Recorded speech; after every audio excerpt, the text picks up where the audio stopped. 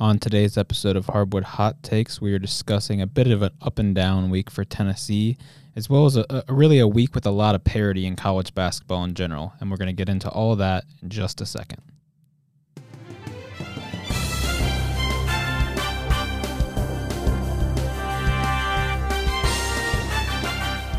All right, Hardwood Hot Takes, episode 14. Seems kind of crazy that we're 14 weeks into the college basketball season. I guess 13 weeks because we recorded one a week before it started. So 13 weeks in the college basketball season. But still, this would be like if this was college football, all the games would be played already. That's kind of crazy to think about. Anyways, a bit of a rough week for Tennessee, to say the least. You know, there is technically a ranked win in the column for Tennessee this week. However, that was not a pretty ranked win. These were two pretty rough-looking games. Going to get to those in a second. I do just want to quickly open up and talk about the AP poll a little bit, as we like to do when there's some significant changes. And this week is a little different. Purdue still sits at the top, despite a loss this week, which we'll get into later. They accrue 38 of those first-place votes, but unlike last week, there are some other teams receiving those votes. Houston went 22, and then Alabama and Arizona both getting a vote. I think this is the right decision. Even with the Purdue loss, they've been, leaps and bounds better, I think, than Houston, despite having the same record. Their quality of wins and strength of schedule is just so much better that Houston's, win against Temple and whoever else they play this week aren't enough to push them ahead of a 1-1 week for Purdue. So I think that's the right thing. Alabama up to 3. They were at 4 before. Sure, I think if some other teams have been winning more, they get punished a lot more for their loss in the Big 12 Challenge. But nonetheless, Arizona and Texas surging back up. Tennessee down to 6. I thought that's kind of where we would be. I actually thought 5 was the floor. I didn't think they'd drop us before Texas. We have the same record. We both beat a ranked team this week, and we have the head-to-head matchup against them. What are you guys' thoughts on, the Purdue versus Houston and then also Tennessee versus Texas here? With the Purdue versus Houston, that one definitely makes a lot of sense to me. Houston, I'm never going to be hot on just because you can't really judge a team that's not playing great teams week to week, especially if their wins are just they're good wins. They're just not phenomenally impressive wins, I feel like. So I'm good with Purdue being at the top. As far as the Tennessee-Texas ordeal goes, though, I can understand completely where they're coming from because Tennessee had a really rough offensive week, and right now Tennessee probably doesn't look like the better team just with what has happened, but Tennessee has the head-to-head, so it's really hard for me to agree with the fact that Texas is ahead of us right now. Yeah, I'm feeling the same way about Tennessee and Texas and Purdue-Houston because, we talk all about recency bias with college basketball, but the thing is that Tennessee only beat Texas 9 days ago. It's not like that happened in December or something, so not entirely sure why that is, but I'm completely behind Purdue being ahead of Houston because Houston, to me, just looks like a second coming of Gonzaga right now where they just kind of go through the whole season and don't play anybody except one or two good teams there toward the beginning of the season, and I think Purdue definitely deserves to be ahead of them. Yeah, and I'd like to kind of draw everyone's attention to something, so, let me set the mood, set the tone. So, College Football Championship weekend has just happened. All the events have unfolded, and we're ready to see our top 4 be revealed. It goes as planned. We see Georgia, we see TCU, we see Michigan. Then we see the 5 and 6 spots. We see Alabama at 5. We see Tennessee at 6. They haven't learned. Alabama is at 5. Tennessee is at 6. Alabama is 11-2. Tennessee is 11-2. Texas is at 5. Tennessee is at 6. Texas is 19-4. Tennessee is 19-4. Tennessee beat Alabama. Tennessee beat Texas. This is the exact same situation. How does this happen?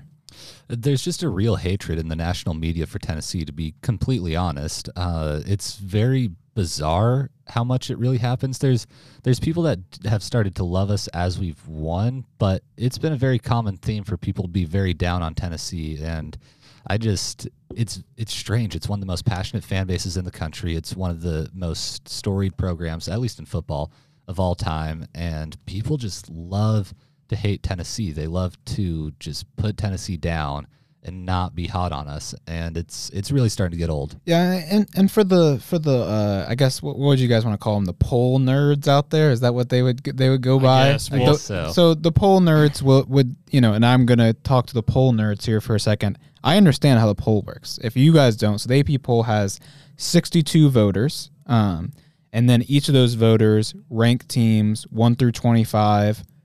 If you're in first place, you're obviously getting the most points. If you're voting them in 25th place, they're getting the least points. If they're not ranked, they're not getting any points, kind of similar to what I did in that Excel sheet earlier on in the season. So it's not like people are like writing, it's not like everyone's writing down, all right, Texas 5, Tennessee 6. It's just like there's probably what really happened is more people had Tennessee dropping a lot lower than 6, and some people had Texas jumping higher than 5 to maybe 4 or 3 because they really haven't had like as bad of a loss as maybe in Arizona or in Alabama has. So like I doubt there's that many polls where it's actually Texas 5, Tennessee 6, but still it's just kind of funny to see this exact same situation. Jeff Goodman is the college basketball equivalent of Mike Berardino in this situation. Yeah, with like these AP voters. like they just hate Tennessee. There are some people who legitimately put hate like Tennessee. you'll see some ballots where there's a team that's maybe they're ranked number 2 in the AP poll, but then one dude had them ranked like 23. That always happens. Some other interesting notes: AP poll, Rutgers breaks in, beats Michigan State. We'll get into that later. Rough week for them. Tucker mentioned this before the show. NC State ranked number 22, and for the first time, and I got zero stats in front of me, but I would guess many years, NC State is ranked, and both Duke and North Carolina are not.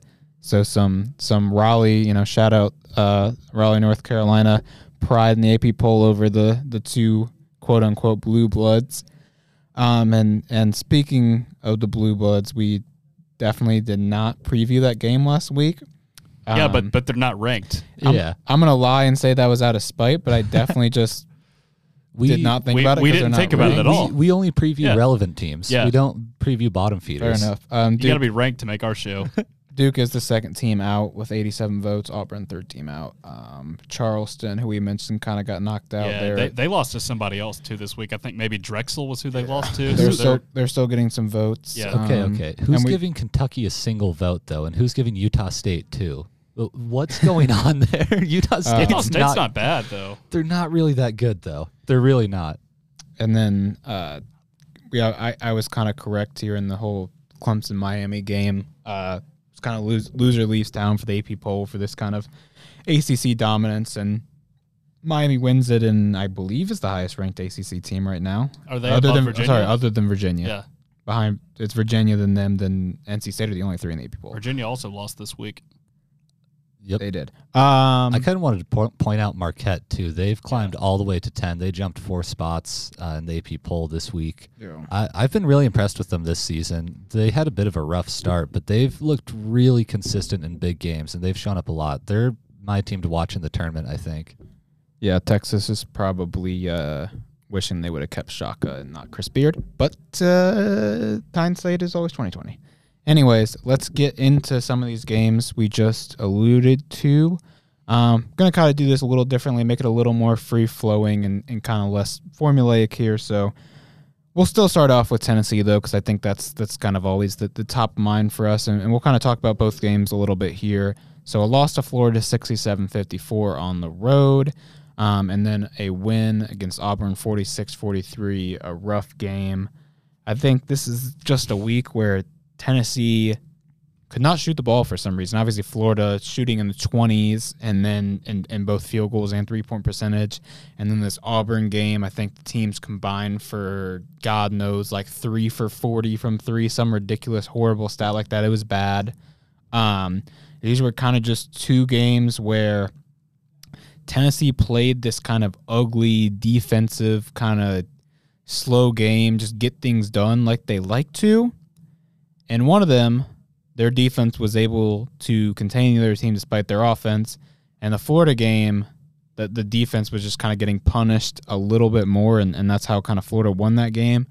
And I think part of this, we actually talked about this a little bit on our radio show on Friday, Tucker, was, Florida was a team that was scoring a lot on these kind of fast break buckets, and that was kind of not allowing Tennessee to get set in their defense, and that's why they weren't able to keep Florida down there. That wasn't really the case with Auburn. Auburn was kind of running more of a slow game as well, and Auburn just couldn't hit a shot either, so our defense didn't even have to work that hard.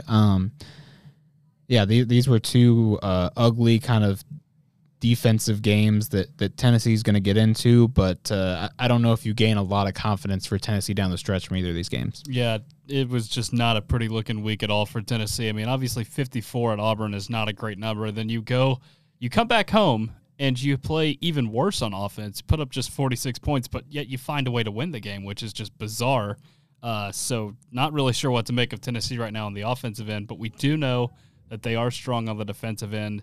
And, I think part of it with the offense is the shots. It really is about the shots not going down. It's not like there's a lack of effort or anything on the offensive end, because you look at the offensive rebounds in both of these games for Tennessee. The Vols had 18 down there at Florida and 15 at home against Auburn. So there is effort there for sure on the offensive end. It's just, when will the shots start falling, I think, is the big question people are asking. Yeah, and the biggest disappointment for me, I feel like, in the Florida game is just the fact that we did come back and then we didn't finish the job. That's what really stuck out to me there, is the fact that our team was able to get back in the game and then just blow it all away again, which was really disappointing. And the key stat for me in that one too is just we had 20 more shots than Florida total, and we still just could not hit any of them. Yeah, and that's kind of what I said. Like, this game was just we can't hit a shot game. Like, yeah. And we kind of talked about this. Again, we talked about this earlier, but Tennessee is a team that kind of preys on being in this set defense, like I mentioned, but Florida was able to get out in those fast breaks. So this team is a team that is built to hold teams low scores, but they can't really do that when they miss a million shots. And that's obviously, like you mentioned, kind of the big issue. You're not going to win very many games when you shoot in the 20s from three. But with that being said, Tennessee is not going to do that very often. Yeah. That doesn't happen. So I think you lose this Florida game because you played uncharacteristically. You took a lot of shots and missed a lot of shots, and you had to play in this kind of, less formal defense, and your defense gave up more points than it normally does. So that was a very uncharacteristic game for Tennessee. I think I'd be more worried if Tennessee lost a game where they did all the things they characteristically do and still lost. This wasn't the case. We did kind of the opposite of what we normally do, and we lost. So I think that's just more get back to your game plan, and you'll be okay. Yeah, and another thing, too, to look at there is with the whole fast break ordeal, I feel like good offense breeds good defense. And so it's a lot harder for our guys to stop them even on the fast break when we're not getting any buckets. There's just no motivation to get back on the defensive end. And then with boards on the defensive end for Florida, they just have way more ability to get down the court fast because they're flying off the rim. Yeah, and I think the last thing we want to talk about here, got to mention it, kind of the call at the end of the game, definitely a little bit decisive on Twitter. I think, we may be in a little bit of a bubble here and seeing more takes from people in the Tennessee sphere, so we may be a little biased. I don't know, man. Drew Oldham was blowing up for Auburn. Yeah, I mean, I think from a national media standpoint, the consensus seemed to be, hey, that was a foul, and I agree. I mean, he crowded the shooter, although the shooter was coming forward. So did Nkamwa. So I think by the letter of the law, it's a foul, but just the way this game is being played, I don't think that was a call that he was going to get necessarily. And if that had happened, whatever, on a random shot early in the game, probably no one says anything about it, but it's just, it happened at the buzzer as the last shot. So it's going to get criticized, and that was probably a missed call there, right?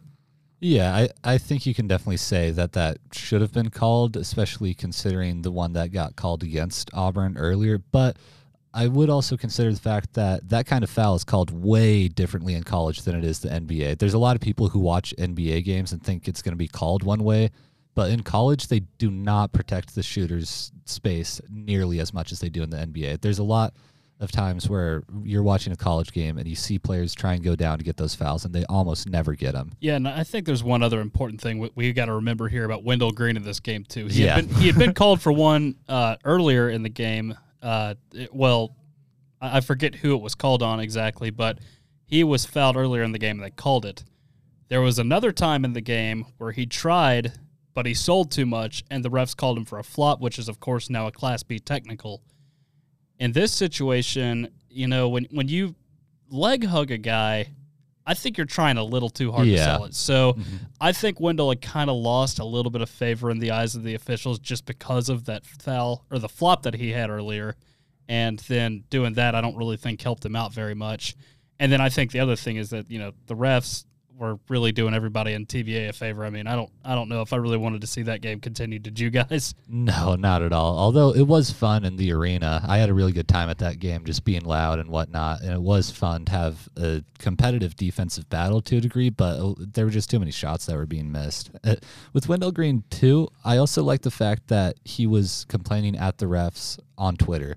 What college athlete does that? That's so, I don't know, man. That's just a bit much for me. Yeah, so a little bit of a decisive end, but I think we all agree that game kind of needed to end there, and it's a bit of subjective foul, so didn't get called, and it kind of is what it is. There's obviously the argument that, okay, well, what if he made 3 threes and then they went into overtime? I think if it was like a tied game, or if we were winning by 1 and he hit that, it'd be a lot bigger deal, but it is what it is. If you're Auburn fan or you are on the Auburn team, I could see some anger there. Next up, I think the other kind of big spectacle game, Duke UNC. Again, I mentioned earlier we kind of skipped this past week, but it actually ended up being a good game, and I tuned into kind of the end of that one. Duke wins 63-57. First win against Carolina in the John Shire area after the John Shire era, after losing back-to-back games last season in Coach K's final game in Cameron, as well as in the Final Four. So Carolina had a big leg up going into this one, but Duke prevails here in a matchup where neither teams are ranked, which does not happen very often. Yeah, it's always a strange time when you see neither of these teams ranked, which we probably haven't seen for maybe any of our lifetimes. Well, I want to say in 2021, North Carolina got in as an 8th seed into the tournament, and Duke didn't make it. So maybe there was something there. I forget, but you had games canceled too. So and also, do we really count that season? That's part of it. I mean, if you do the math there, that probably puts Carolina around the 24, 25. So maybe they were still ranked. Maybe. But yeah, UNC was just getting no help off the bench from that game, too. The only bench points they had were Puff Johnson with 3, Jalen Washington with 2. Just not the my best. guy Puff. Yeah, I love Puff, but I don't know what happened. You also love game. Hubert Davis. Not anymore. No. Hubert Davis and I we're sworn enemies now. He did me dirty. I believed in him and he let me down. It's kind of a disappointed father, lousy son relationship. Yeah, that's a real shame. But I feel like people thought Puff was going to be a lot better because obviously I did too. His brother's in the NBA and his name is Puff. Yeah, and he's a fun player to watch. But that has not been the case. One other thing I want to mention about this game, too, on the Duke side, Derek Lively was just a perfect example of why or how you can affect a game without scoring. He didn't have but I think 4 points in this game, but guy had 14 rebounds, 8 blocks. That is a monstrous day on the defensive end. So a big reason why that Duke got this game done. Yeah, I mean, you love to see it. The big men never get enough love when they're just doing their job and not putting up points. I mean, I always like to go to Rudy Gobert in the NBA because he has been a defensive icon, especially being a Utah Jazz fan. And everyone is really harsh on the guy, even though he does what he's supposed to. Is Hubert Davis still ahead of John Shire in your power rankings? That was many, many moons ago, man. Head to head says otherwise. I am not a Shire denier. I love Shire, and I think he's a lot better than Hubert Davis right now. But I mean, all right, quick timeout. Top 5 coaches right now. Go. I mean, give me Rick Barnes number 1. Why not? No, Rick Barnes can't be number 1. But oh man, you got to have Matt Painter at number 1 right now. And then I think you can really go anywhere from there. I would probably put Rick Barnes 2. It's not it's not his fault that the team is missing shots. You can't really coach that. That's not something you can really affect. 3 spot, give me maybe Tommy Lloyd. I don't know. Arizona's looked really good. Oh man, and then I don't know who Marquette's coach is actually, but Shaka. We just talked about this. My bad. But I've really liked what he's done with the program over there, and just being able to have a smaller team like that do so well always speaks a lot to me. So he's got to be my number 4 spot. Number 5, oh man, I can't even think right now. Probably Bill Self. Bill Self is still a very good coach, even though his team is on the backslide right now. Agreed. A lot of Kelvin Sampson disrespect, but we can blow over that. Anyways, staying in the ACC, a couple big ACC games this week. We'll go Virginia Tech Virginia Tech beating Virginia 74-68. Virginia been on a bit of a hot streak. It's kind of looked like the clear best team in the ACC. I think that's still the case, but a loss to Virginia Tech is a tough one. Yeah, it's just a weird conference right now in the ACC because you had Clemson get to the top of the conference, start the year off hot. They've, of course, gone down, and then it kind of opened up the door for Virginia with the other Blue Bloods being down. But now Virginia loses this game to Virginia Tech, and I think Virginia Tech's a better team than their record shows. They've had a lot of really, really close losses in conference plays, so I think they were due for a big win. But it's going to be interesting to see who comes out on top in the ACC. We just don't know right now. Yeah, the ACC is all over the place, and especially with rivalry games, you never know what's going to happen, and that's a big part of what happened here, I think, is just a rival team playing another in-state team. You usually have a really good environment. You have a good time, and Sean Padula just showed up big for Virginia Tech here with 22 points. The kid looked phenomenal. Yeah, and while we're in the ACC, I'll hit kind of one more ACC team, and then I want to talk about some maybe ACC news controversy. We'll talk about Clemson. They lose to Miami, but they they lose to Miami, and they lose to Boston College. 2 losses for Clemson. Kind of talk about just kind of this little downfall for them as well as the big win for Miami. Yeah, I think Clemson, you don't fall out necessarily if you lose to Miami and beat Boston College. But losing to Boston College, I feel like automatically takes anybody out of the AP poll because Boston College has just not been relevant in so I feel like long. even if Boston College is ranked, like you just see somebody loses to Boston College and your brain is tough to say that's like, oh, that's a good loss. I just don't think – I think Clemson will unless we're talking about like ice hockey. Then you can I think Clemson will be a tournament team in the end, but they're just a bit of a mess right now. Speaking of ice hockey, do you know Michigan State is the only team to win a championship in hockey, football, and basketball ever? Really? I did not know that. But, I mean, what if we win a championship in water polo? Do people care? Hockey is probably the okay. No, I love hockey. I'm just messing with you. Well, this was a debate because this was like a graphic. It was like a Venn diagram thing, and like the guy who made it was obviously from the north. Mm-hmm. What do you think? So obviously football, basketball, number 1, number 2. What do you think the third is? Because I think if you ask people up north, their answer is hockey. If you ask people down here, the answer is baseball. For college, I think. College? Okay. I think in general, the MLB is bigger than the NHL, but there's a lot of college teams up north that don't have D1 baseball programs. There's a lot of colleges down here that don't have D1 hockey. That's true. I think I'd honestly have to agree with you. I can't really think of any other college sport that gains much traction besides obviously football, basketball, and then either hockey or baseball. They seem to be the 2 niche sports that get a lot of attention. The argument for hockey is a lot of times the best hockey players that go to the NHL play in NCAA hockey. They play for Notre Dame, or they play for Michigan, or they play for Minnesota. Okay, hold on. The 4 of the top 10 picks from last year's NHL draft all played at Michigan, so I don't know if that's untrue.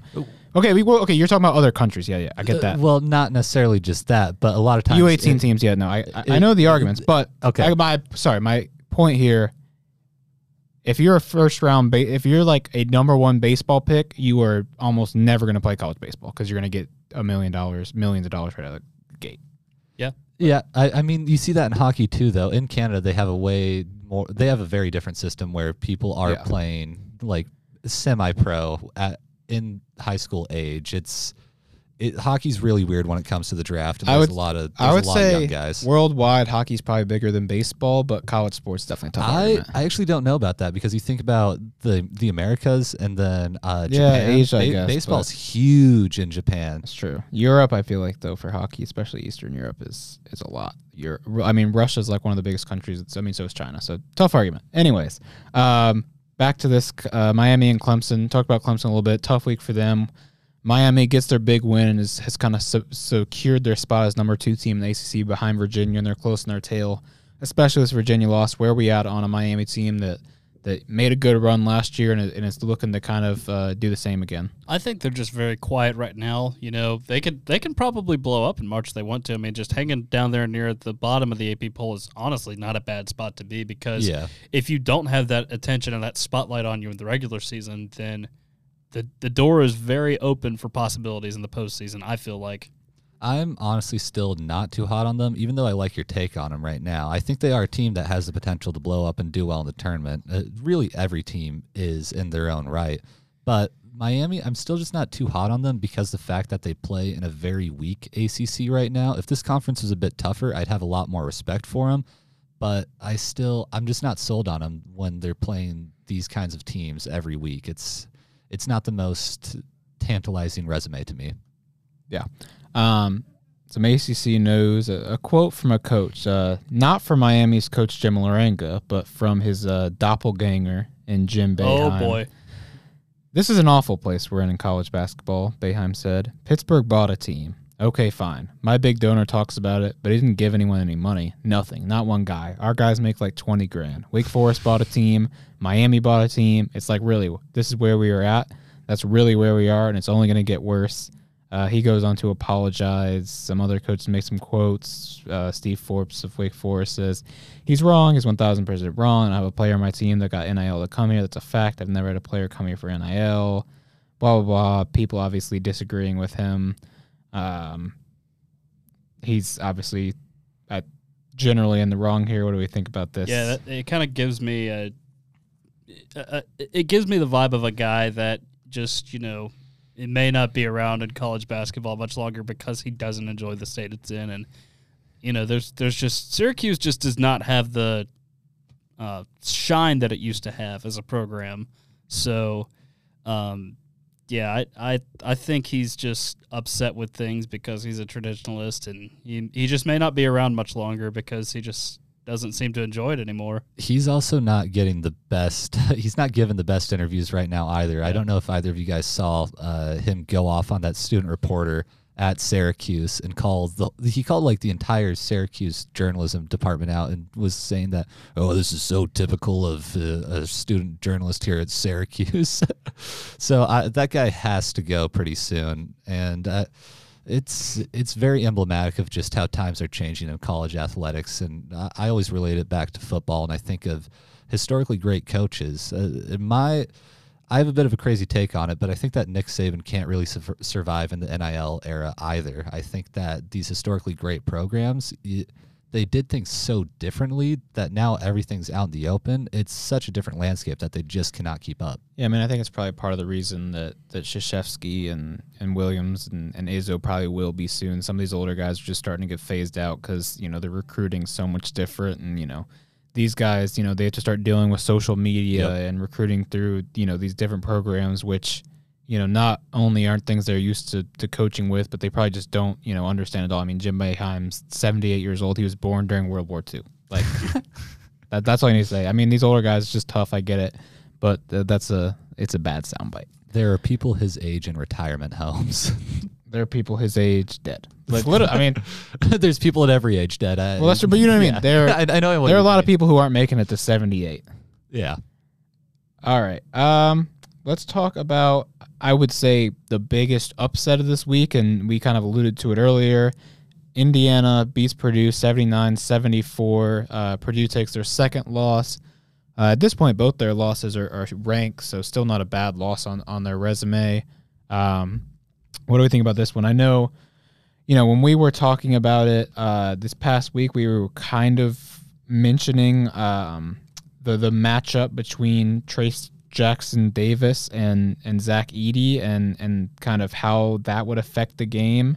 What did you guys think about this one, and where do you think the storylines, really ended up kind of being at? I just felt like that if Purdue wasn't going to lose that game, when were they going to lose a game? Because you get a ranked opponent on the road that is a bit lower in the rankings, but they've been building themselves up lately. They've finally been getting those big wins, and it just felt like it was ripe at the time, and they got it done there. And I don't think you can be too upset with this loss if you're Purdue. I mean, it's a tough loss on the road against a rival who is ranked. So, and you stay at number 1 in the poll. Yeah, and I don't, so not too much loss there. I don't know what complaints you really have, right? Like, Zach Edey still scores 33 points and gets 18 rebounds. You got everything you wanted of him. Fletcher Loyer has a decent game. Some of those other guards didn't have as good of a games as they usually did, but they still shot the ball decently well. Still 33% from 3. You didn't have Mason Gillis going 9 of 12 from 3. Yeah, I would say decent bench production too. probably the thing you're most disappointed about is you let Trace Jackson Davis score 25 points. Yeah, but that's just kind of what he does, though. Exactly. I mean, he So carries that's the what I'm team. saying. That your only complaint could be you let their other star player be a star player. Yeah. But what I'm saying is they've faced teams where they've shut down star players, so that's kind of the reason they lost. But it's It's better shooting from the field, I would say, from Indiana just in general, and being a little bit more efficient. But not by that much. I think 30 for 57 versus 29 for 57. It's literally one. So I guess not. I'm trying to find this game. I watched the end of this game and it felt just kind of close back and forth, and Indiana kind of just edged them out in the end. And I'm kind of looking at this box score, trying to tell a story through a box score, but I don't really think you can with this game. Turnovers would be the one thing. They doubled them up in turnovers, but again in the game, to me it didn't feel like Indiana had this huge turnover advantage. It just kind of flowed in a way where they were close, and Indiana kind of had a little bit more clutch in the end. They do have a guy in Trace Jackson Davis who you can just give the ball and say, do your own thing at the end of the game, where Purdue, although against Michigan State, Zach Edey did make the play to win the game, but he's not, handling the ball. So I think that's kind of my takeaway there. I think the big story here is just Indiana winning off the back of a massive first half. They scored 50. 15-point lead at the half or something like that. Yeah, they had 50 and Purdue had 35, and they were just able to. I think they just outgritted them in the second half, and they were able to just barely hold on to that lead and ride it out to the end. I think it's not necessarily. It is a bit clutch, but it's not necessarily down to the clutch. I think it's more so down to the fact that this team was able to just play good fundamental basketball towards the end and make sure not to make too many mistakes. And that's where Purdue gets beat, is all the mistakes in the first half, just defensively, and not being able to slow that Indiana team down. And you're playing against a rival in a storied venue, so Indiana's of course going to come out super hot. I think Purdue just somehow was not expecting it. For sure. Staying in the Big Ten, there wasn't really much else. I will touch on Michigan State here a little bit. Kind of alluded to it earlier with the loss to Rutgers. And I think that was their only game this week. Did we talk about Purdue last week or no? I think we did. Yeah, Yeah, Because that was a Sunday game. Yep. Yeah. So we talked about Purdue. Was this? I feel like it was. No, I guess it was Sunday. Anyways, talked about Purdue. Tough loss to Purdue. Yeah, it was a Sunday game. You're right. And then Saturday this week in Madison Square Garden, big environment, kind of cool game to watch. Always cool when you get kind of one of these conference games not at someone's own arena. I always think that's interesting. So we were out there in Madison Square Garden, a 61-55 win for Rutgers. This was one where Michigan State, looked okay in the first half. They had the lead, but this was kind of similar, especially in the first half, to that Tennessee game where it was just a little ugly offensively. They kind of battled back and forth, throughout this second half, but Rutgers ends up pulling away, outscoring Michigan State by 12 in the second half to win by 6. I'll kind of just give my piece, and you guys can give some thoughts if you want. For me, it just felt like Michigan State just could not hit shots down the stretch, and we kept kind of inching back into, we can make this a one-possession game, and then Rutgers go down and make a shot, and we go miss some turnaround jumper. We couldn't, really find the guy to bring us back into it at the end of the game, and Tyson Walker, who the past couple of games has been able to do that, but he just wasn't really hitting the shots as much today. Still 12 points, but not a great game for him. Malik Hall did well on the boards and had a great game in general, so it's good to see him getting back out there. But yeah, like I said, just kind of couldn't pull yourself back into the end of it, and defense let up and let Rutgers score way too many points in the second half. So that's kind of where I'm at. A tough loss, but this is a team where I feel like we keep losing games where I just don't even get that mad, because it's like, yeah, we could have won. I look through this and I see, okay, Rutgers, we lost by 6. We were in at the end of the game. Purdue, the second Purdue game was one where, okay, we got our ass kicked, but Iowa, we win. Indiana was probably another one we lose, but there's just a lot of games on here where I feel like we could have won. It's just a team that feels like they can do something big. And let me say this, actually. I feel like it's the opposite of Tennessee, right? Tennessee wins most of their games, but there's a lot of games I walk away dissatisfied. Like, yeah, we won that, but it was pretty ugly and we should have beat that team by more. I feel like Michigan State's the opposite, where we lost that, but we were right there and we can change one thing and win this game. Yeah, and I think another thing you have to point out in the Rutgers game, too, is Michigan State sent them to the line 34 times. Yes, that's I didn't even look at the box score, but yeah, I feel like I definitely noticed that, because I think in the first half, I remember it was like, we were beating them, and we had like, I think we were 12, or we were 10 for 12 from from the free throw line, and they were 12 for 22. So they had shot in more than double our free throw shots, but only had 2 more than us. So we sent them to line that. They actually weren't shooting that well, but we sent them to line a million times. Yeah, you're right. Yeah, it's. I've noticed so consistently when we've been looking at all these box scores for different games that the team that goes to the line more often seems to win, and that's not just the garbage time shots where they're fouling intentionally. A lot of times they're leading by a good margin. So I think in college basketball, drawing the foul is a really important part of the game. And I think a lot of people, when you look at that box score, you're like, oh, they shot 20 more free throws. This was a ref show, or, rigged, or, whatever you want to say. But that's not really always the case. A lot of times just how aggressive are you down low? Because if you're just jacking up a million threes, you're not going to shoot a lot of free throws. Like, I would bet, I have no idea, I would bet the Tennessee-Auburn game, there are not a lot of free throws, because that game just kind of got loose. People were chucking up a lot of jump shots. There was, not a lot of paint play going on in that Auburn game. Yeah, I just think that Michigan State is a tough team. I think they will find their way into the tournament. I think both of these teams are very tough outs no matter when you play them. But it just stinks that Michigan State couldn't come up with this one, because this does seem like a game that favors their style a little bit more, that kind of low-scoring, low 60s, high 50s affair that they can win. They've shown that they can win, but they just couldn't get it done there. But, Keegan, I think you're right about not being too disappointed with this one, because Rutgers, I believe, is still number 2 in the Big Ten standings, only behind Purdue. And, of course, they did beat Purdue as well. So yeah, I think it was like, if they lost this game, and this speaks to the Big Ten, they would have dropped to like 6 or 7, and Michigan State would have jumped up to 3 or 4. Instead, now Michigan State's in like the bottom third, and Purdue and Rutgers is now like number 2. So it just shows kind of how, other than Purdue, the Big Ten's even, and that's kind of reflected in just like some of these tournament polls and stuff. Like if you look, I just pulled up Joe Lunardi's bracketology. Big Ten has the most teams in the tournament according to him, despite only having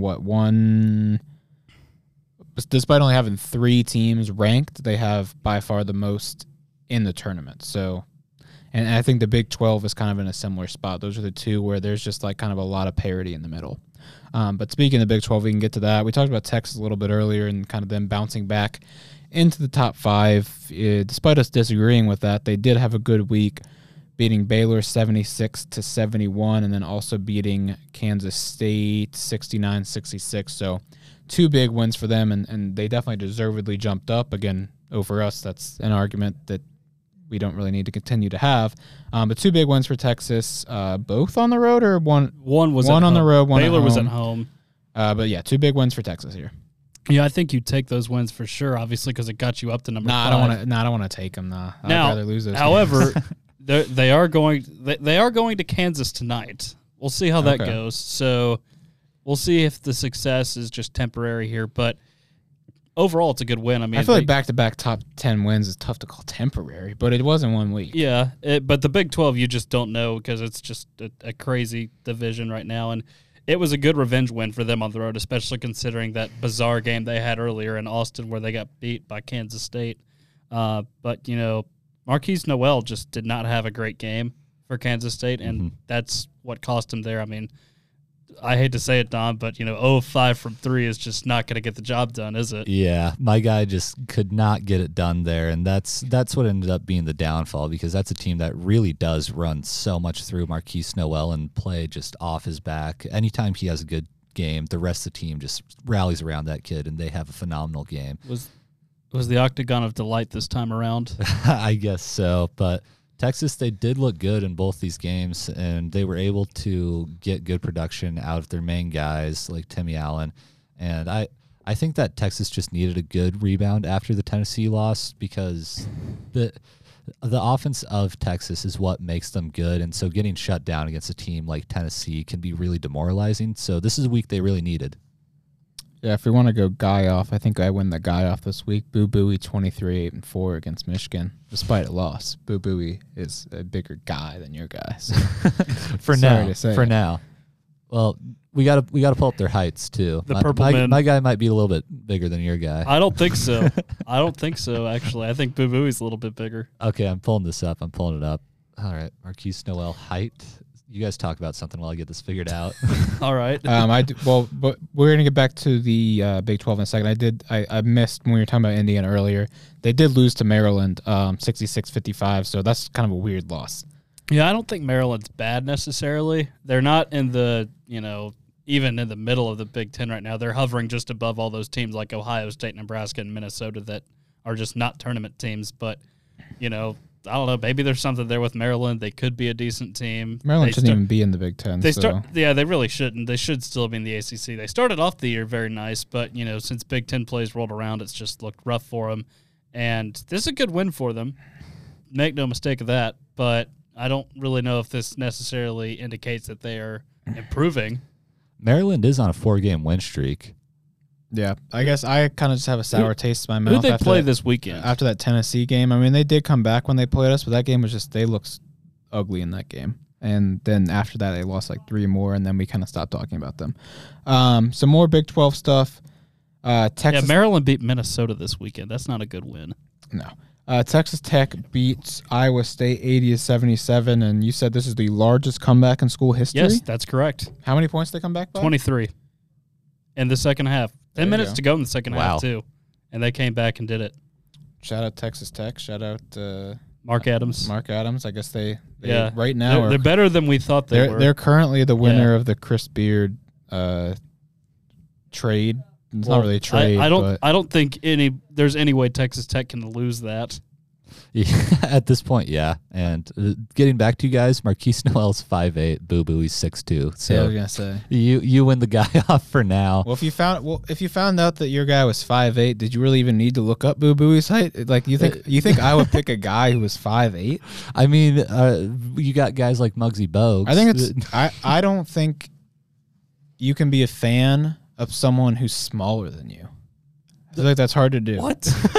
I think you can. I'm a Muggsy Bogues fan. He's not very big. Like Spud Webb. It's like it's like the people make those arguments like, hey, if you're a 40-year-old man, you can't wear a jersey of a guy who's younger than you. What do you think about those arguments? I think those are lame too. You can wear whatever you want, man. Like, fair enough. I think that fans should be able to get into it, and you can recognize the absurdity of it and still enjoy it. It's fair to bring it up. I'm not making that statement. I'm saying hardos would make that statement. Yeah. Two more things in the Big 12 here. Let's kind of just stick there because I feel like a lot of these Big 12 teams are running together in my mind because they've all been in this like 8 to 15 range, up and down, and beating each other. It's a little tough to keep track of, especially when I try to watch some of these Big 12 games, and more often than not, they are not on television because the Big 12's ridiculous television contract where they put every game on ESPN Plus. I do pay for ESPN Plus, but I'm way more likely to turn on the ESPN game that has like the A broadcasted announcers and go for the Big 12 stream, especially because the ESPN app stinks, especially the TV version. I'm going to rant for this for a second. I don't know if you guys have had this issue. For me, the ESPN app on my TV, the audio is messed up. This is definitely an ESPN app issue because it's perfectly fine on like Netflix, Hulu, like everything else. It's only the ESPN app. Every other type of TV, it's perfectly normal. When I go on the ESPN app, like the announcers' mouths are not synced up. That's true. It's not synced up. Yeah, Same thing with YouTube TV too. There's something wrong with it. So I feel like if you're television sports broadcasting company, your television sports broadcast should be a little better. Anyways. I always get bad streams with ESPN too. Every time I've watched on the ESPN app, it feels like the broadcast is in 480p. But here's the thing. So when I watch ESPN channel on like Hulu TV or regular TV, it's perfectly fine. Yeah, exactly. Their native app stinks. But Disney Plus is good, and Hulu is owned by Disney. Hulu and ESPN are owned by the same company. Whole weird thing. Disney's taking over the world. There's too many streaming services. But I pay for all of them because I need it. Iowa State beats Kansas 68-53. Kansas continues their slide. It's been rough for Kansas this past month. There is one simple explanation for this game, and it is that Iowa State let Jalen Wilson get his and shut everybody else down. He had 26 in this game. Kansas scored 53 points. That's all you got to look at. It's really just smart basketball from Iowa State, because oftentimes you see this matchup kind of happen where the team has one guy and you can let him get his and still win. It's a very great all-around team performance from Iowa State. And then that Hilton Magic you like to talk about, Tucker. It was there. It was there without a doubt. They always have a great crowd. And I saw the videos of their tent set up at like 1 in the morning the night before. It's like negative 20 degrees or whatever in the middle of Iowa. I mean, I could never do that. I don't care what game it is. I'm not doing that. Yeah, and with this win, Iowa State jumps to number 11 and Kansas drops only to 9. Surprisingly, only 1 spot drop. But I guess it'd be kind of tough to drop them below Marquette. But do you guys think Iowa State would deserve a spot above Kansas after this one? I don't think so. I think Iowa State needs to play a couple more games. They haven't played as many games as Kansas right now. If they get up to the same number of wins, I think they do deserve the spot over Kansas. They just need to catch up game-wise. John Rothstein's top 10 does have Iowa State in the top 10, though, not above Kansas. How John Rothstein, that's how we know John Rothstein's our guy. He's got Tennessee 5 and Texas 6. So Good man. He's a little more rational. All right, last Big 12 game, then we got some more miscellaneous stuff here, including a pretty shocking win for one team. Oklahoma State beats TCU 79-73. This is just more into kind of the parity of this. TCU has been a team that's jumped up in the top 10, fell back down, and kind of everybody's beaten everybody in this league. This is a game, if you're TCU, you don't really want to lose because there's not many teams in the Big 12 that aren't that great, and I think Oklahoma State's probably one of the few, so I feel like those are the games that you kind of got to win. Yeah, I mean, Oklahoma State, they look like they've improved. I'm not saying they're a bad team. Yeah. I'm saying there's so many good teams. Oh, yeah. Oklahoma State's near the bottom. But you got to take advantage of it. I understand where you're coming from there. OK State's getting ready to put on an NIT masterclass. Yeah, but TCU is still down a couple people. I mean, Eddie Lampkin and Mike Miles being out, they really hurt the team chemistry right now.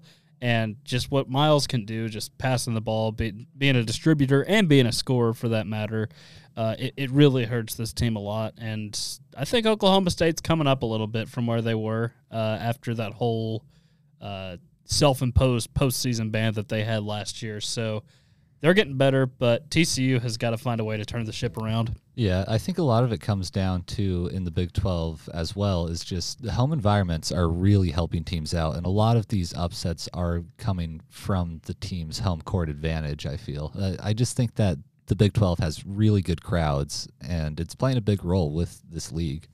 Yeah, and Oklahoma State's in a weird spot in general, I feel like, because they kind of sold their soul for one guy and then didn't even end up getting to play in the postseason that year, so it seemed kind of worthless. Like, they took on his brother as an assistant and like definitely spent a lot of resources on getting Cade Cunningham there, and it, gave him a decent regular season. Yeah, they lost to what? Who? Oklahoma or Oregon State in the round of 32 that year? Did they? I thought they did. They didn't make the tournament that year. It was last year. It was last year. Yeah. Cunningham was gone on the Pistons by then. You're right. Anyways, we got over in the Big East, Xavier beats Providence 85-83. These are, again, we talked about Marquette. I think Marquette's kind of snuck up on us because I think Xavier and Providence were kind of the two teams that we were talking about as being the best teams right now, and this was kind of a battle for who that best team was. But then Marquette sneaks their way up, and it might be them right now and not Xavier. Yeah, this was an excellent game. Xavier got up early on in the game, but Providence was able to eat their way back into it. And, I firmly believe Xavier is still the best team right now. They, I believe, beat Marquette earlier in the season. They may still have to play each other down the stretch. That'll tell us who the real winner is, I guess, in the regular season. But, yeah, I'm still behind Xavier as the best team in the Big East right now. I'm looking back at the schedule for Xavier right now. I don't think they've played no, they did play Marquette. They played them January 15th, and they won by a score of 80-76. I do really like this Xavier team, though. I really think the top three in the Big East are some of the best in the country right now. It's just the fact that they're playing in the Big East that they're not ranked any higher. They don't have a ton of cupcake matchups right now. They've had to play each other a lot, and they've come up against a lot of really good teams. They're really good. I mean, Xavier, they had 3 guys who started who went over 20 points. Providence had 2 guys who started that went over 20 points, and then they had Devin Carter put up 15 points to add to that. This was a really good game all around for all players, the entire teams. There's not a lot of negative to take away from this game for either team, I feel like, besides maybe some defensive stuff. For sure. And we got 2 more games to get to.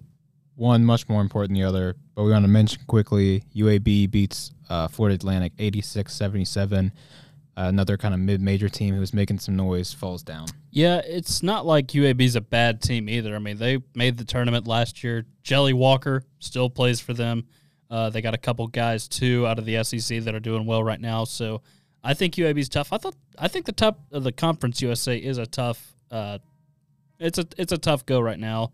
I still think Florida Atlantic is without a doubt the best team in that conference. They just got to keep winning down the stretch. For sure. And it's just another it is disappointing to me because the mid-majors are really falling flat this year despite the level of parity in college basketball. If there was a year for mid-major teams to be good and make a run in the regular season polls, this would be it, because all they have to do is win out their rather easier conferences. It's just no one's been able to do it anywhere. Yeah. All right. It's time. Welcome, ladies and gentlemen, to the funeral of Gonzaga. Gonzaga loses to number 18 St. Mary's. Gonzaga now has 2 regular season losses. One of those not to St. Mary's. It is an overtime loss, so not horrible, but Gonzaga losing to St. Mary's, they dropped to 16 in the AP poll. First time behind Gonzaga in a very long time. First time behind St. Mary's in a very long time. Gonzaga is 19-5. And I think they are officially dead and officially out of the conversation for a top seed, which has not happened in a very long time. It feels like every year they get to their conference tournament, and it's kind of like, well, if they win it, like, we have to give them a 1 seed because they're 32-1. That's not going to be the case this year. Gonzaga is going to be fighting for like a 5 seed. Yeah, I'd like to congratulate the Zags on now with those rankings being the worst 4 seed in the tournament. Yeah. That's the worst they've been in quite some time. But yeah, St. Mary's is a good team. We always know that this is going to be a tough game no matter when they play them or where they play them. And the Gales got it done. Yeah. We may have just figured out what Gales were last week, but they got it done. Those Irish people, those Gaelic people. The luck of the Irish, man. They're able to get it done when it matters, I guess. But, I mean, I guess you just got to call this the end of the Linsanity run that Gonzaga went on, because you would have never expected this school to be any good, being from Spokane, Washington. I mean, people call it Spokompton. It's not that great of a place. Yeah, I mean, is it even a school? Do we know if it's a school? Oh, I've gotten the Jimmy Kimmel "Is Gonzaga a Real School" rabbit hole many times, and I'm definitely on the might not be a real school train. Yeah. But obviously I'm praying on their downfall a little bit here, and I think probably the bigger story is Gonzaga bad, but should we be talking about is St. Mary's good?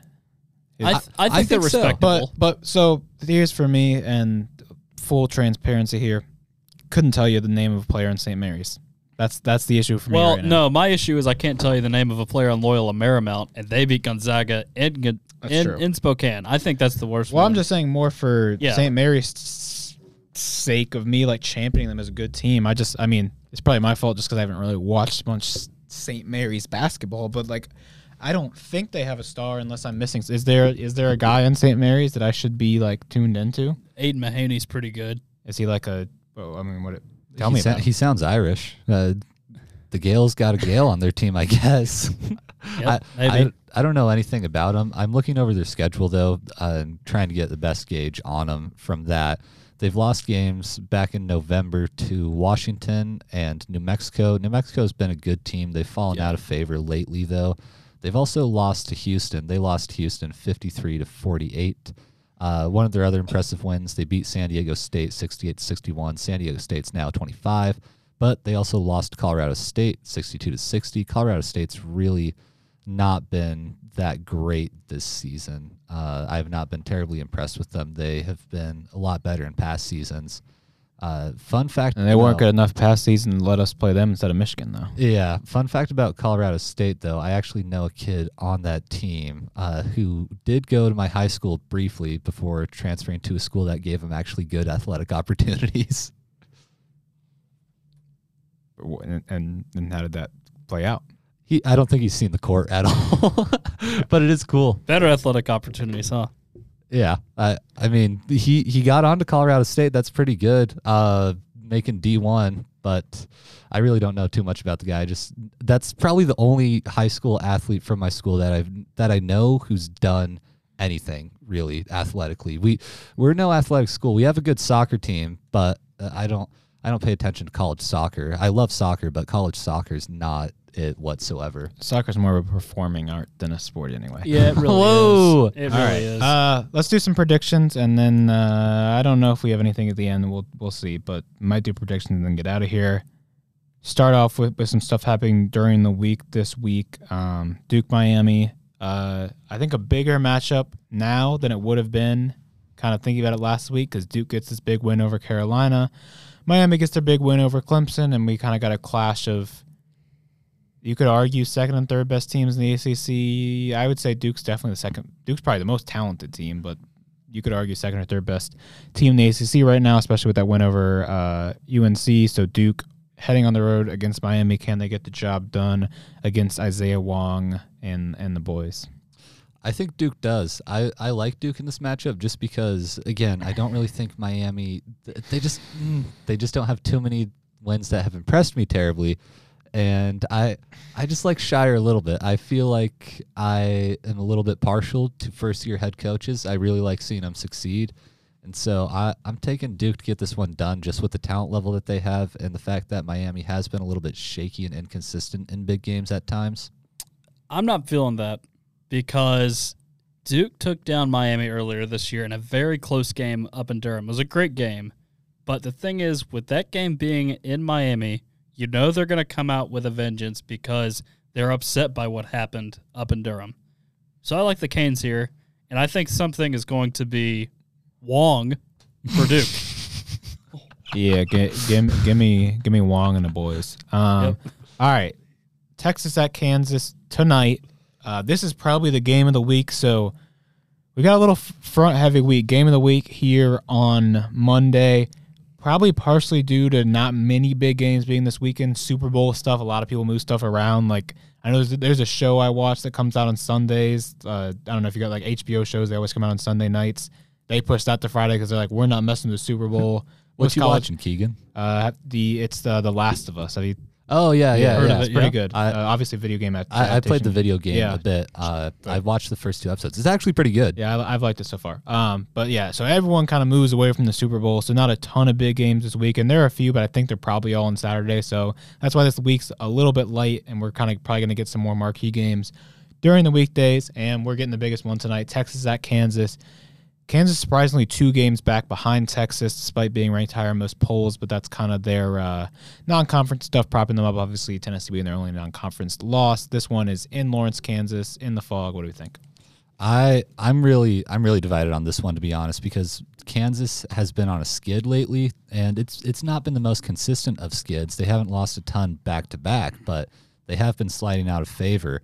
And Texas, they bounced back so hard last week. I think that momentum's going to carry them in the fog, and I think they're going to be able to get it done, despite the Big 12 having some of the best home environments and pushing teams to win at home. I think that Texas gets it done. And I think that's what I was going to ask is, Kansas is on like a skid. Obviously, the 3-game loss was bad, but now they're kind of just trading wins for losses. And is it more just we have these high expectations for Kansas? Because in the past, they've kind of just dominated the Big 12, and they were at a point where they literally won the regular season and tournament championship almost every year. And now for the first time in a long time, they have some consistent competition, up and down the league table where it's like, I think in the Big 10, most years, if you lose 5 or 6 conference games, it's not a big of a deal because it's a conference that beats each other up. But the Big 12 in the past was not a conference that always did that. So now it's kind of something new where we're just used to Kansas beating up on these teams. So is this an overreaction, or is Kansas really kind of in a tough spot?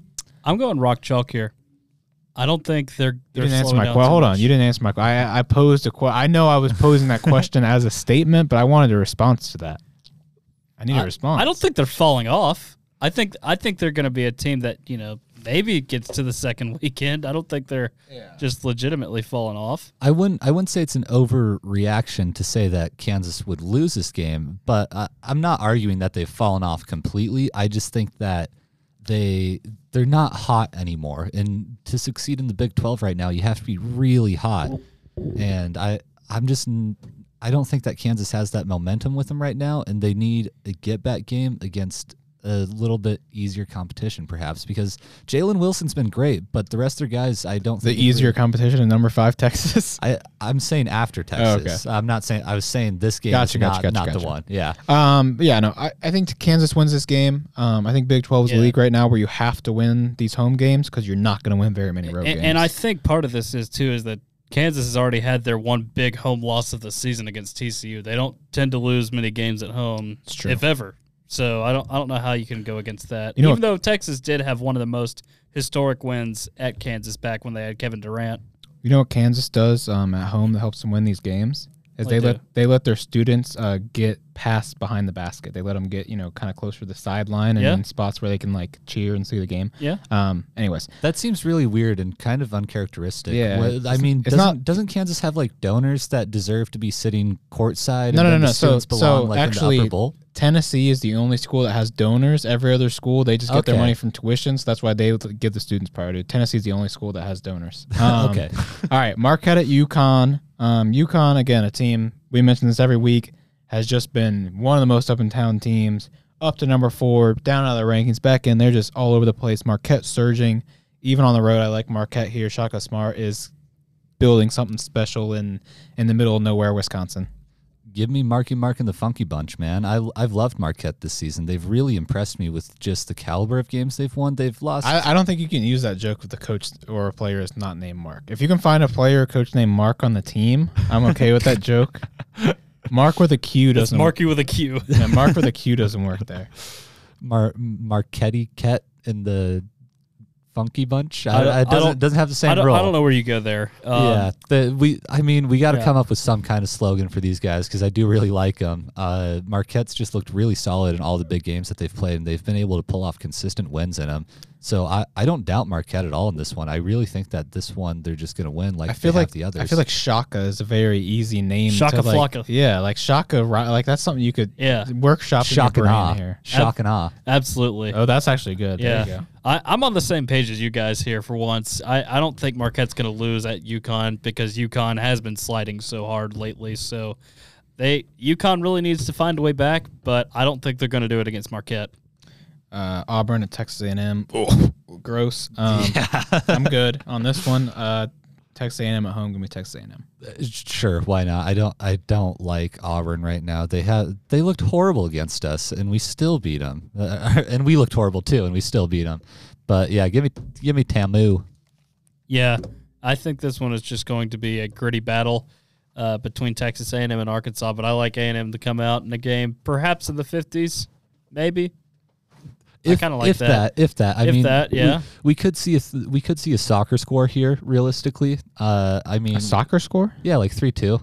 I think that Bruce Pearl might sub himself in at some point to give him at least one free throw. I think he can do that.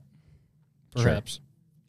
Hold Hold on, my computer died, so we're re-pulling up the list. All right, we got TCU at Kansas State, two ranked teams in the Big 12. That's not really an anomaly though. There's a lot of ranked Big 12 matchups here.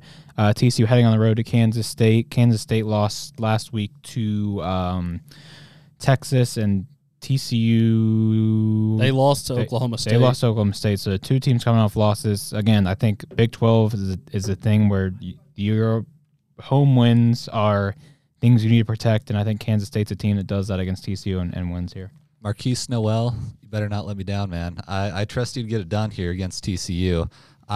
Kansas State has been a very, very good team. A lot of purple in this game. There's a lot of purple, and I mean, there's Hypnotoads, there's Wildcats, a whole lot of wildlife, whole lot of wild things going on. Bowie could probably show up to this game in his uniform. And blend Hey, he is a in. Wildcat. He is a Wildcat. A purple Wildcat as Yes. well. Yeah, I mean, maybe we can see the Marquise Noel and Boo Booey link up here to drop a 50-piece. Is there a correlation between purple and wild? Like, why are multiple Wildcat teams purple? Well, Kentucky and Arizona are not purple Well, they're blue and purple are like cousins. because they're both lame. And we can talk about how Arizona's weird too, because they got the bear down slogan, despite the fact that don't really know how that works. I mean, I don't know if you guys are familiar with primary colors, but blue and red of Arizona make purple. Oh, Whoa! well, where's the red got in Kentucky? That's we the got only some question. color now. magic. Kentucky's a red state. Okay, maybe. Okay. All right, Okay. possibly. Maybe that's why it works that way. I don't know. There's a lot of magic going on with these Wildcats. Lots of purple nonsense. I like the Kansas State Wildcats to get it done in the Octagon of Doom for sure in this game because you had TCU's in a bit of a slump right now, I guess. I mean, they had two back-to-back Saturday losses on the road. They, of course, lost to Oklahoma State, like we mentioned, and then Mississippi State before that, who's just kind of a gritty team. So, and there's a revenge factor there as well for Kansas State. So I like the Wildcats in this one to get it done in the Octagon of Doom.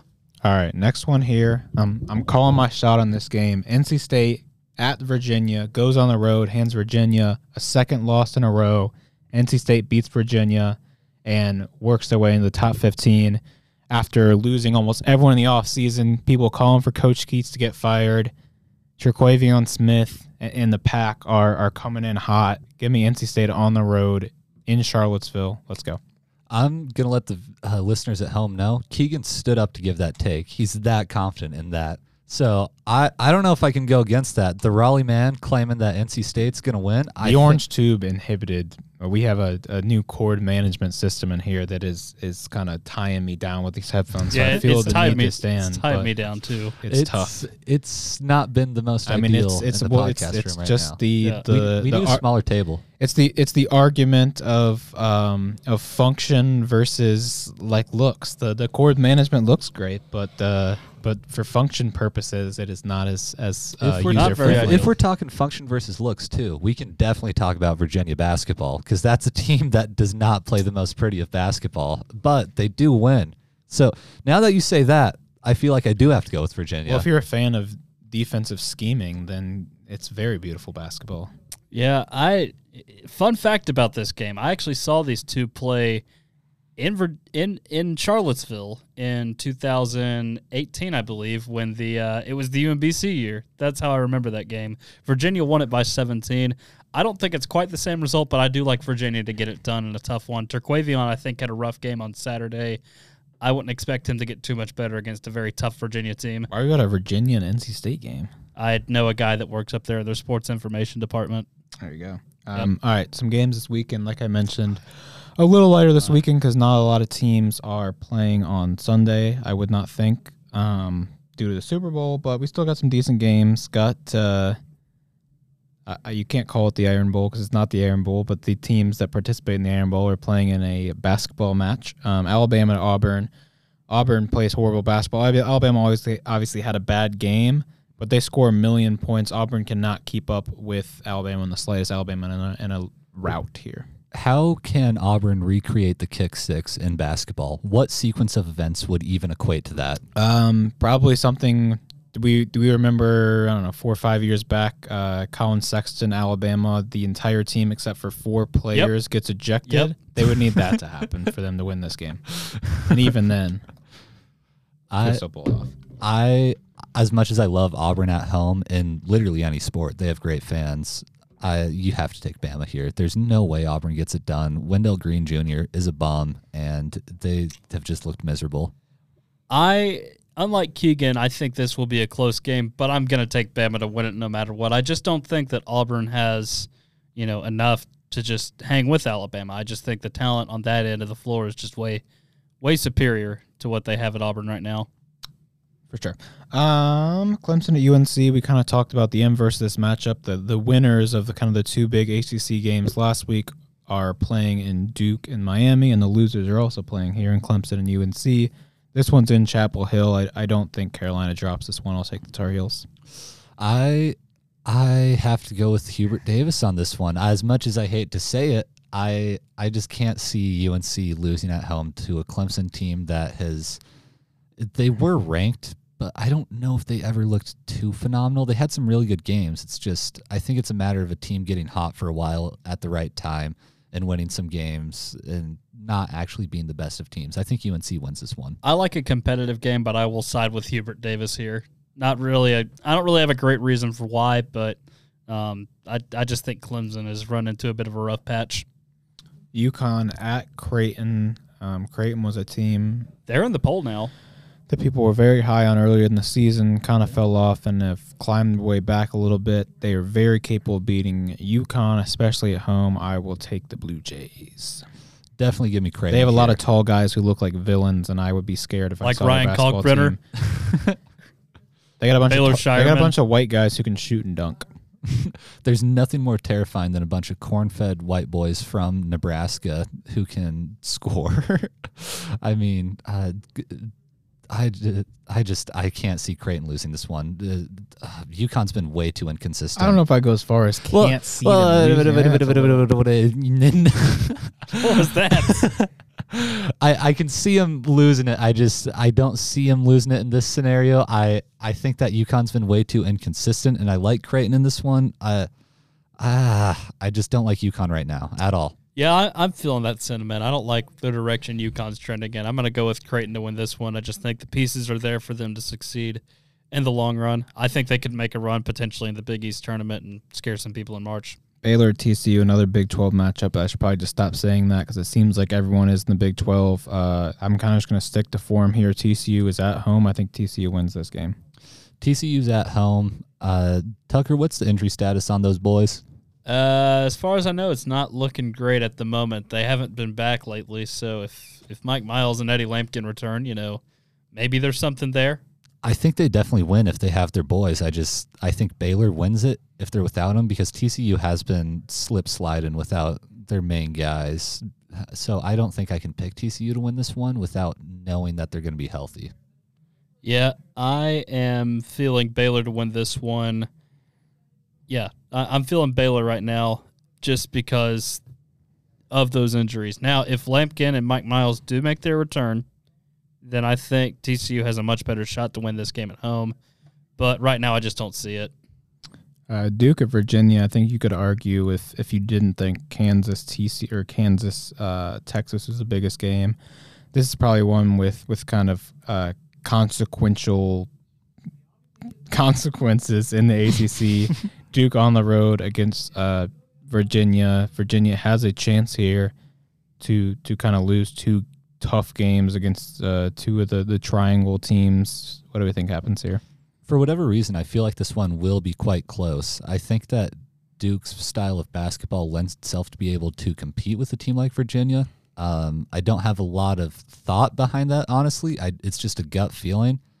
And I'm going to take the Blue Devils. I think that Duke's going to start cooking here late in the season. Yeah, I like the Blue Devils in this one for some reason. I think it's going to be a very ugly game, maybe similar to what we saw in Tobacco Road this weekend. But I do like Duke here for some reason. I think Filipowski will have his way inside for whatever reason. I don't really have a great idea why. Is it Filipowski or Flipowski? It's Filipowski. Because I saw some signs at the game where they were doing kind of a flip the switch type thing with his name. Yeah. I was like, I'm pretty sure it's Filipowski. Yeah, it but is. I guess the fans aren't name linguistic experts. Number one team is in action against my guy Boo Buie in Northwestern. Unfortunately, Boo Buie is not 7'4" and cannot guard Zach Edey, so I will take Purdue on the road here. I'm definitely taking Purdue too. They're gonna get back, and they're gonna do it in a big way, especially against a team like Northwestern. Despite the fact that they're purple and Wildcats, even my crystal ball can't predict Northwestern winning this one. I've got Purdue escaping here. I think Northwestern plays a very good game, but I think Purdue wins this one no matter what. Yeah. Do we want to talk some Tennessee predictions for this next week? Tennessee does have 2 games this week. I don't know if we want to talk about Tennessee or not, but No, we want to talk about them. that's we're obligated to talk about them here. I was thinking they might be a team we wanted to talk about, so I did look into that. Tennessee at Vanderbilt. We beat Vanderbilt earlier in the season, a little closer than we wanted to be. Vanderbilt even had a lead at the half. What do we think happens here? I think that Tennessee gets it done more emphatically. I think that Vanderbilt competing with us at home was it was a difficult game, and I think that it motivates the players way more to get back and win a big one just because of the dynamic of Tennessee and Vanderbilt. There's such a little brother school that you really just want to put them down after they come even close to winning against you. Yeah, I'm liking Tennessee here because Vanderbilt is not in a good situation at all right now. There's just a lot of weird comments being made about Jerry Stackhouse about the program. I mean, like, there's just like we had a scheduled loss at Alabama. Like, what was it really scheduled, or did you just not show up? I mean, what happened there? And then talking about weird sushi places in Tuscaloosa that were somehow superstitiously against you for some reason, and then maybe the odds are stacked against Mr. Stackhouse. Perhaps, I don't know. And then there's all these weird rumors that someone in his family or Jerry himself has a burner to go at Vanderbilt fans on Twitter. I don't get it. Things are getting really weird there. How can there even be drama at Vandy when no one cares about the program? You got Vandy fans calling for his job. It's just not a good-looking situation right now for Vanderbilt. So I think Tennessee can take advantage of that. Which 5 Vanderbilt fans do you talk to? Because I know at this point there's probably close to 10, but you can only ever talk to 5 of them at a time. I know one that goes to Auburn, but still roots for Vanderbilt. Why? Won't give up his Vanderbilt fandom. That's miserable. Oh, man, and he goes to Auburn, too? It's not much better. It's a little bit better. Not much these days. It's still better. It's better, but it's more miserable because the expectations are way higher. At Vandy, at least, you're like, oh, I'm so happy we got our 1 win this year. At Auburn, you're like, oh, man, we didn't go to the national championship, and we only got like 5 wins. This is miserable. Pure misery. You guys are kind of glossing over my thoughts here. I feel a little unheard, but I think that's because you thought that I wasn't going to do anything here. However, you'd be wrong. I think Vanderbilt gets its first win over Tennessee. What? in Stackhouse's era. Give me Vanderbilt. They looked really good against us. They seem to have figured us out at home. I think he wants this win really bad. Give me Jerry Stackhouse and Vanderbilt. I'm actually I feel like Tennessee is due to lose a game. Vanderbilt wants this bad. I'm not necessarily predicting, I think Tennessee's really going to lose, but I think this is a tough game, and I could very much see Tennessee losing this game. I was in middle school the last time that Vanderbilt beat Tennessee in basketball. You sounded about... They've won more recently in football against Tennessee than their basketball team has. It's true, and you sounded about as excited as the average Vanderbilt crowd right there. I think you sounded like a bell meter there. Well, I would not be particularly excited about a Tennessee loss to Vanderbilt, but I just feel like something bad is going to happen to this team. I don't think it happens against Vandy. That's the one team it does not happen against. Florida, I didn't want to say nothing, but I had the slightest of gut feelings that maybe it could go wrong just because it's Florida. We don't have a good history with Florida. But this is not one where it happens. Fair enough. The other game, Missouri coming to town, Thomas and Boylan Arena. This one, Tennessee will not lose. I think Tennessee can handle Missouri pretty easily. I'd like to see some better offense in this game.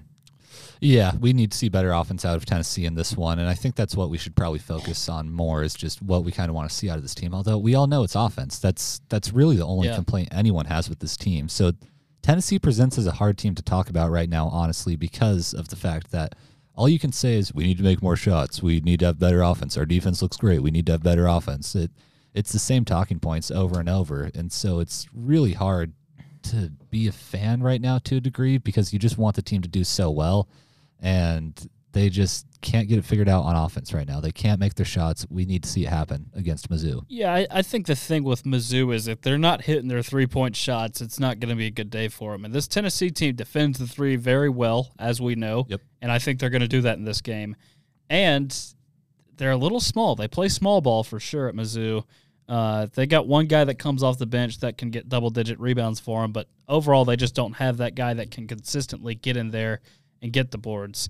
And defensively, they're not the best defensive team either. I mean, they could steal a little bit because they play so many different guards and they have so many small guys, but if you get to the rim in this game at all, I think Tennessee will have a pretty easy time down low, and I don't see a way Tennessee loses to Mizzou, at least in Thompson-Boling Arena. If it were at Mizzou Arena this year, I would say that Mizzou would have a pretty good shot, but it's not the case. Is it called Mizzou Arena? Yeah, Mizzou Arena. That's a horrible name. I know, man. It's so boring. It's better than the Tommy Bowl. Though. I hope they nickname it the Zoo.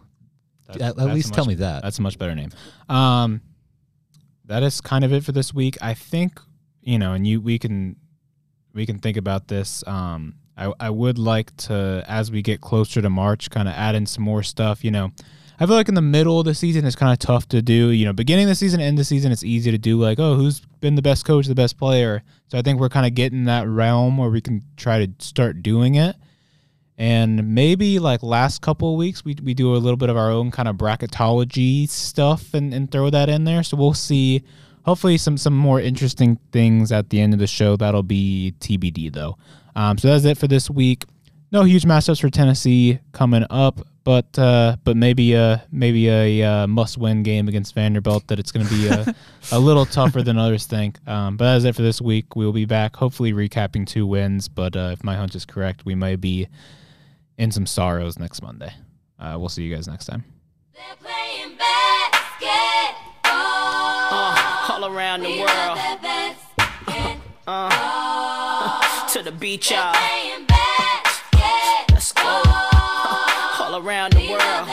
Y'all know this is so that.